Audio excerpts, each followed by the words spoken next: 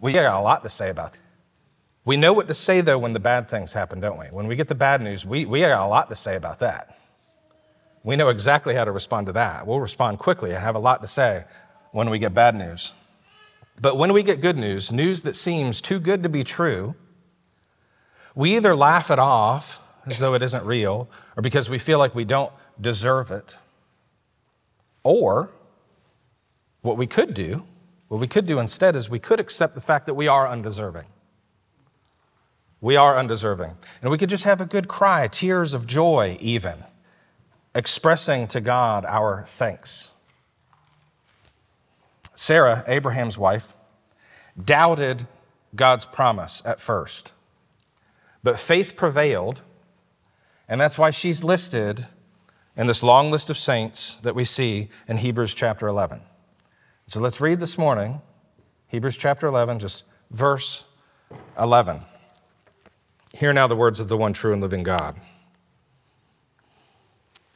By faith, Sarah herself received power to conceive even when she was past the age, since she considered him faithful who had promised.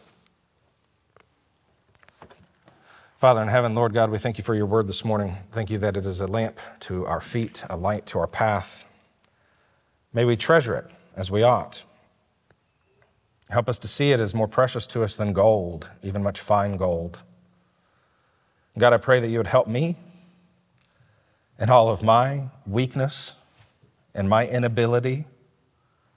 Lord, because you are faithful, may your people hear your word this morning and receive it by faith. In Christ's name, amen. Sarah considered God faithful. Right? She had her doubts. God promised her a son, even when she was way past the age of childbearing, but she considered God faithful. That's what we just read. The thing didn't make sense to her. There was no way around that. It didn't make sense. But she considered who said it. She considered the source, the one that this message was coming from. All right, now holding those two ideas that seem to clash, one in each hand, right? And the one hand, her physical limitations and inability. And then God's infinite goodness and ability over here. She bowed her soul to his divine sovereignty. We said something about that last week.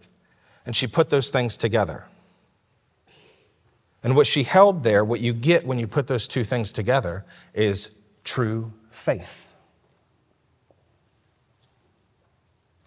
The presence of doubt is not the absence of faith, but true faith endures doubts until God overcomes them. That's the main idea of the sermon this morning. And you need to remember that if you're struggling to believe God's promises to you. If you believe in God, that he sent his only son into the world to die in the place of sinners, but you're having trouble trusting him today in your circumstances,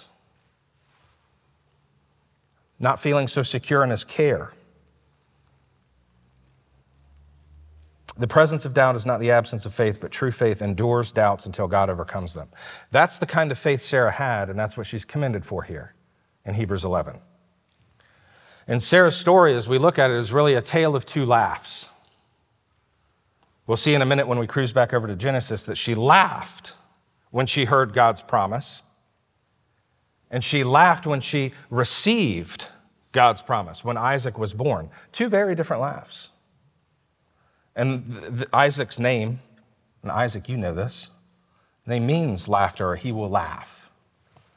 So let's look back at where Sarah is mentioned. We've done this with all the people we've listed so far in Hebrews 11. We're getting to know them the way the author's audience knows them.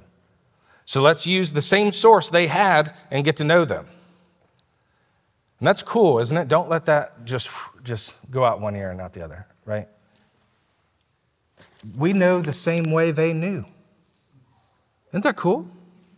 We know the same way they knew. So let's look back together and examine Sarah and her life. Let's look back at Genesis 18. You can turn with me there now. We'll start by looking out at verse 9. And while you're turning there, let me just give you a little bit of context here. At this point, God has established his covenant with Abraham, right? And a covenant is a promise that God establishes with his people and guarantees by his word. And he's made promises to Abraham. He's promised that Abraham would be a father of many nations, that he would give him a son. Hasn't happened yet, okay? Hasn't happened yet. In fact, Sarah figures he's going to have this child with somebody else because she can't do it. She's too old. So she gives him Hagar, her maidservant, and Ishmael is born to Abraham. Okay? God's already told him at this point, no, not that one. Not that one. The son I'm going to give you, the son that I'm promising you, you're going to have with your wife. That's what he had told Abraham. Now watch this. In chapter 18, the Lord appears to Abraham, and the way in which he appears to him is these three visitors. Okay, we're told Abraham looks up and he sees three men standing there, and he invites them in. He rushes around to prepare a meal for them, to make them comfortable in his home. And what's the first thing we see the Lord say to him? They said to him, "Where is Sarah, your wife?" Verse 9. Where is Sarah, your wife? In other words, where's Sarah? She's going to need to hear this. She was listening at the door of the tent. And this is what she heard, verse 10. The Lord said, "I will surely return to you about this time next year, and Sarah, your wife, shall have a son." From God's lips to Sarah's ears. God knew what this doubting woman needed, and in his love for her and his grace toward her, he gave it to her. Faith comes by hearing, and hearing by the word of God, Paul tells us in Romans 10. Sarah was going to be the mother of the messianic line. She needed to believe that there would be one, a Messiah. Sarah's hearing the promise Eve heard in the garden. You realize that? There will be a son that will come through the woman, a promised seed, a deliverer who will redeem his people. And now Sarah's being told, it starts now, Sarah, and it starts with you. This is how I'm bringing this about. That's the message Sarah received. And you think, but that's impossible, right? That's impossible. They would take a miracle. And that, brothers and sisters, is what we have to keep in focus. Which is the greater miracle? The old woman who could still give birth, or that God would send his son into the world to die for sinners like me and you? If we're believing the second, okay? If we're believing the second, how can we doubt the first? Which is the greater miracle, really?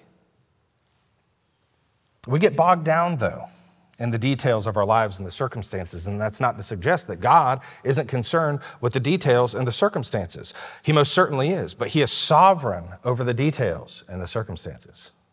He has a plan, and he keeps his promises.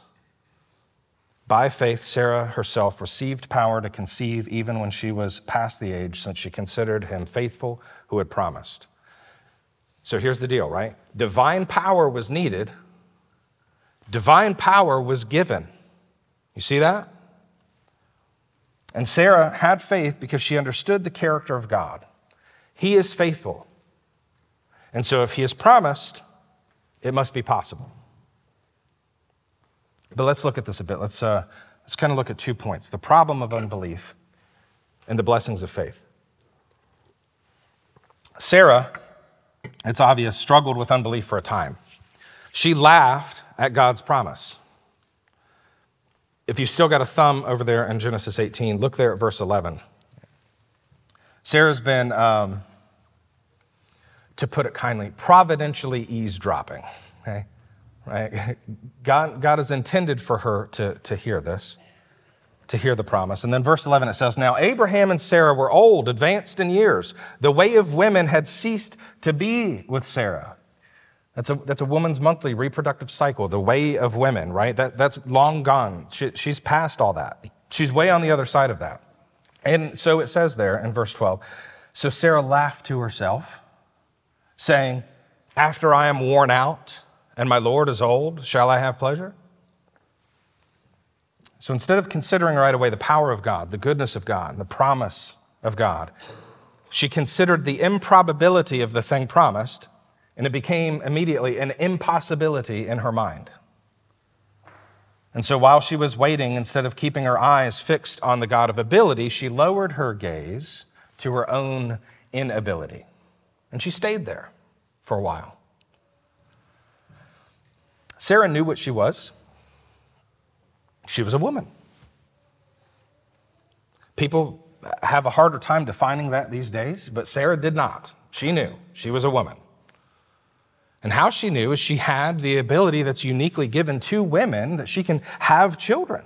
It just never happened for her, right? At this point in her life, she would have had a memory of when she was in her prime, when she was of childbearing age, when that was a hope and even an expectation.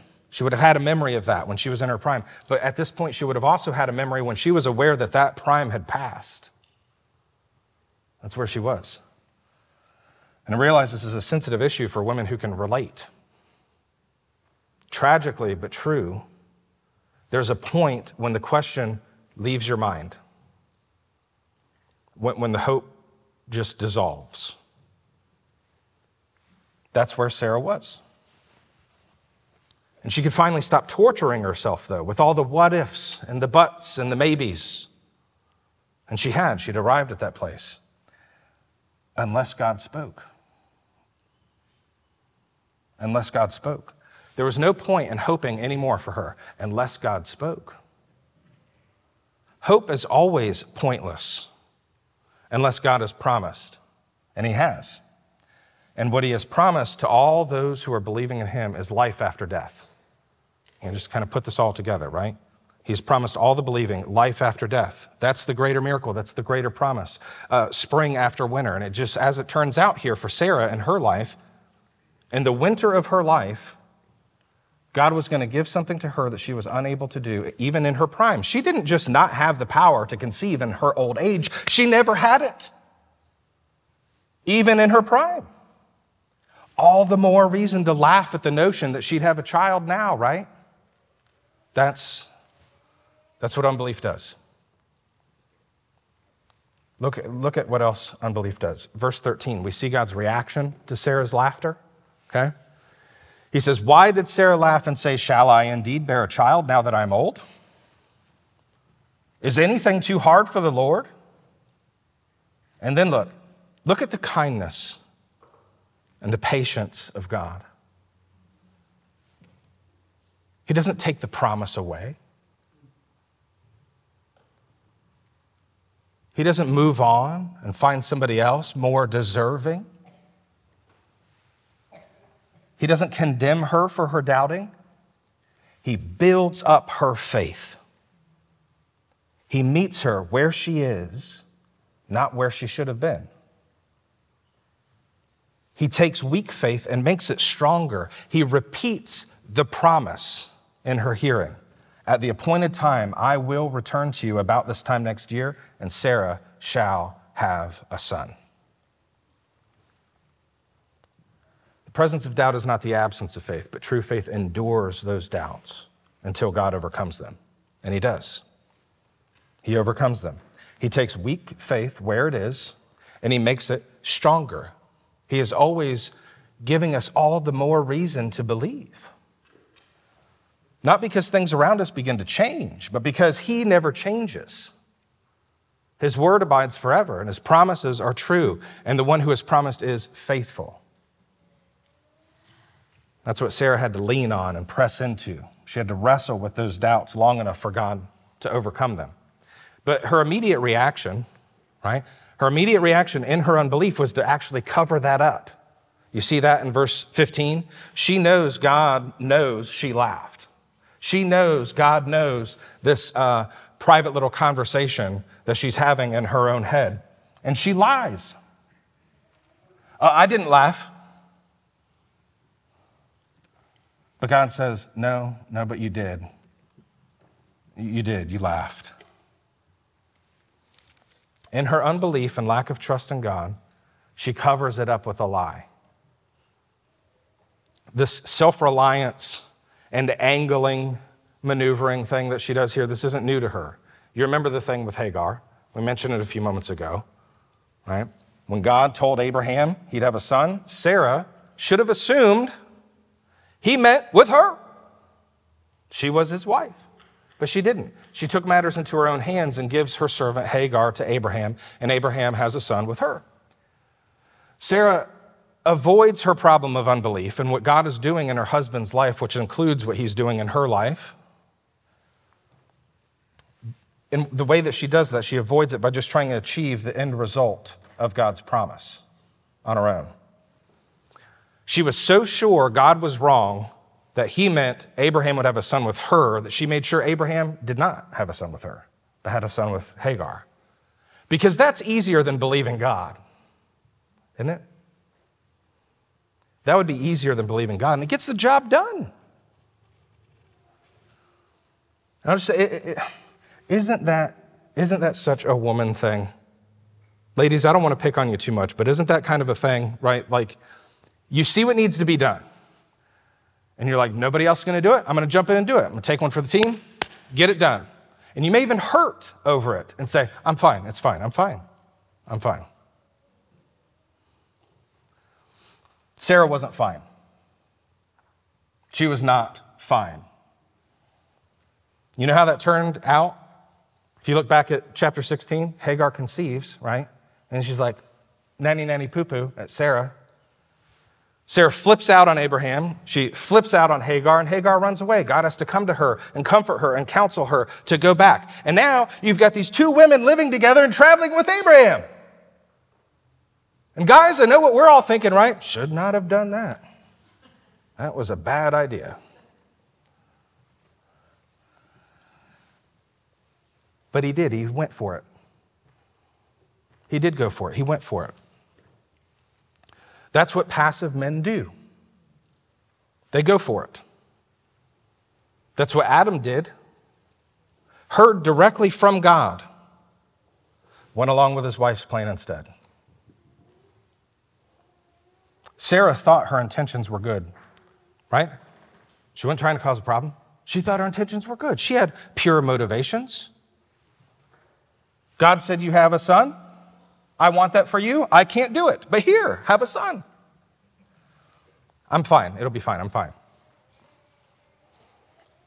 We all do this. We all lean on our own understanding at times, rather than trusting in God with all our heart, as we are instructed to.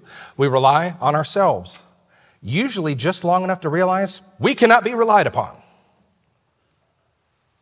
And we all find out that what we get for our efforts to try to achieve for ourselves whatever it is that we desire, whatever it is that we get in the end, only mimic the blessings that God has promised to his people, and they never come close to the real thing. Here's what's astonishing, y'all. Here's what's astonishing. Sarah, laughing at God, her unbelief and where it leads her, the sins that she committed and the foolishness she was a part of and the strife that it caused were all pardoned and forgotten. Her faith is what she is remembered for in Hebrews 11. That's her record. Not unbelief, but faith. Which means her faith prevailed. The presence of doubt is not the absence of faith, but true faith endures doubts until God overcomes them. Sarah's a perfect example. A perfect example of that. We see doubting there. Even the faithful do that from time to time, have doubts. But what we learn here is that where faith prevails, unbelief is forgotten.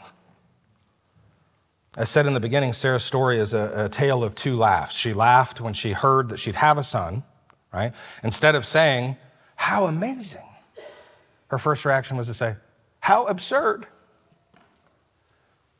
But there's a second laugh, and it's different. Let's look at Genesis chapter 21 now. Just flip a few pages over. Genesis chapter 21. I'm going to read for you verses 1 through 7. Okay? Genesis chapter 21, verses 1 through 7. Let's go through this. It says there, the Lord visited Sarah as he had said. And the Lord did to Sarah as he had promised. And Sarah conceived and bore Abraham a son in his old age at the time of which God had spoken to him. Abraham called the name of a son who was born to him, whom Sarah bore him, Isaac. And Abraham circumcised his son Isaac when he was 8 days old, as God had commanded him. Abraham was 100 years old when his son Isaac was born to him, and Sarah said, God has made laughter for me. Everyone who hears will laugh over me.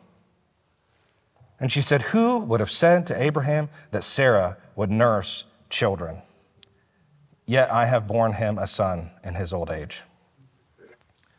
When Sarah heard the promise, she laughed to herself with distrust and doubt. But when she received the promise in her arms and saw him nursing at her breast, don't miss that. That's what God has done. That's what he's done in her body. She's not only able to nurture life inside, but outside the womb. We're supposed to hear that and say, that's impossible. So that we'll remember God's reply. Is anything too difficult for the Lord? So as she sits nursing her child that she bore to Abraham in awe of what God has done, she laughs to herself for ever doubting God. Matthew Henry in his commentary says, when God gives us the mercies we began to despair of, we ought to remember with sorrow and shame our sinful distrust of God's power and promise.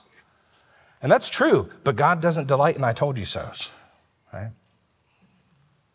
There's a moment of sorrow and shame where we see how foolish we've been for not believing him and for not trusting him, but then joy is restored.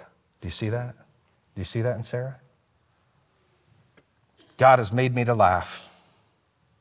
We are given reason to rejoice, especially when we've had to wait. You know, the longer we wait, it seems, the more welcome those mercies are when they finally come. We wish it weren't that way, but it is, isn't it? True faith endures doubts until God overcomes them. The presence of doubt is not the absence of faith, but true faith endures doubts until God overcomes them. God certainly overcame them in Sarah's life. And then look at the blessings of faith. Look what God does. Look at the blessings of faith. Look at Hebrews again, chapter 11. Just flip that chunk of pages back over. Hebrews 11, verse 12, right after the verse we're on this morning. It says, therefore, from one man, and him as good as dead, were born descendants as many as the stars of heaven and as many as the innumerable grains of sand by the seashore. That came from Sarah. It was promised to her. And they looked forward to those things that were promised from afar, verse 13 goes on to say. It began to be settled in the minds of Abraham's family that God is able and he keeps his promises. They had found satisfaction for their souls in this God of promise. And their faith led to obedience. They embraced the commands of God, not as a work that earns righteousness, but as an outworking of the righteousness that God had given them by faith. You begin to see them embracing the commands of God and the fruit of their faith in that. They refused to follow the world. Remember, we keep saying this keeps popping up as we're going through Hebrews 11. They refused to follow the world. They followed Christ instead. That's obvious to us. In verse 13, it goes on to say that they recognize themselves as being strangers and exiles on the earth, right? They refused to follow the world. They followed Christ instead, even when it didn't make sense. Because it didn't. It didn't make sense. It didn't have to. Sarah considered him faithful who had promised. Again, thinking about the one who had made the promise. What's he like? Ultimately, what he promised wasn't just a child either, as we know, but the child, Christ, God incarnate. The promised seed that all these descendants was moving towards. Everything was moving towards this promised Messiah. And here's what we see happens in the life of these saints. And Sarah is no exception. True faith wants what God wants. True faith wants what God wants. And where it recognizes it's not wanting those things, it's saying, God, I confess. I don't want those things. I want to want those things. But I'm going to have to be convinced of it. That's what doubt does. That's what the struggle looks like. No struggle, no faith. Unbelievers don't struggle.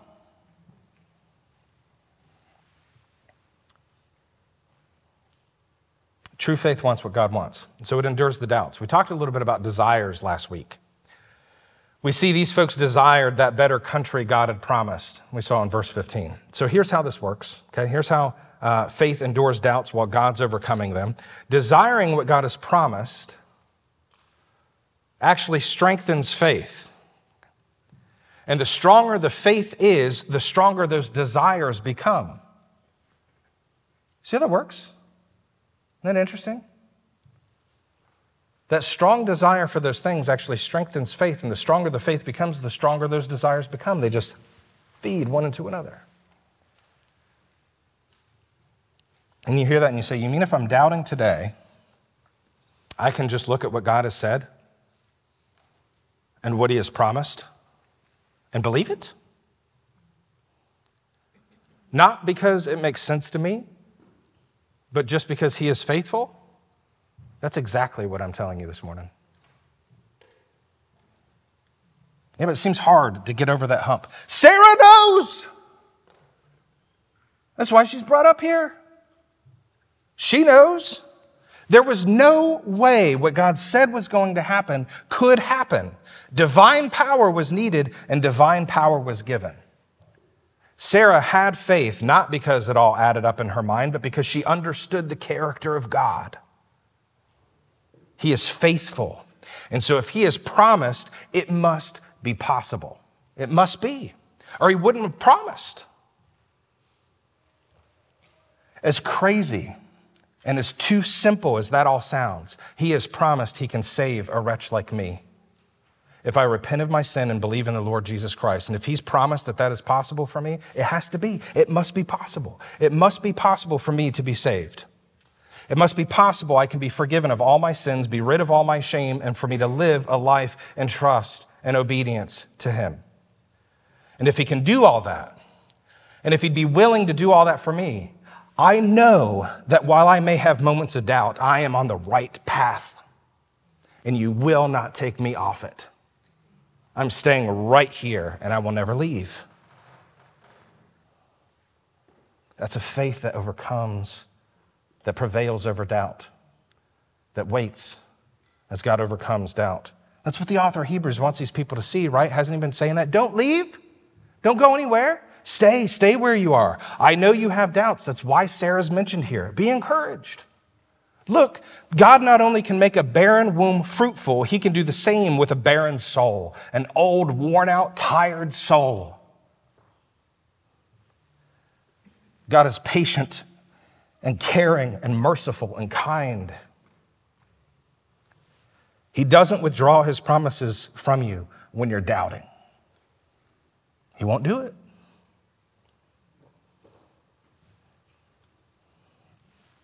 Do you hear me, doubters?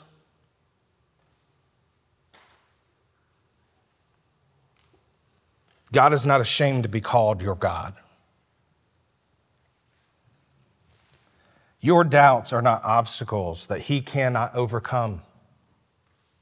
He does, and he will.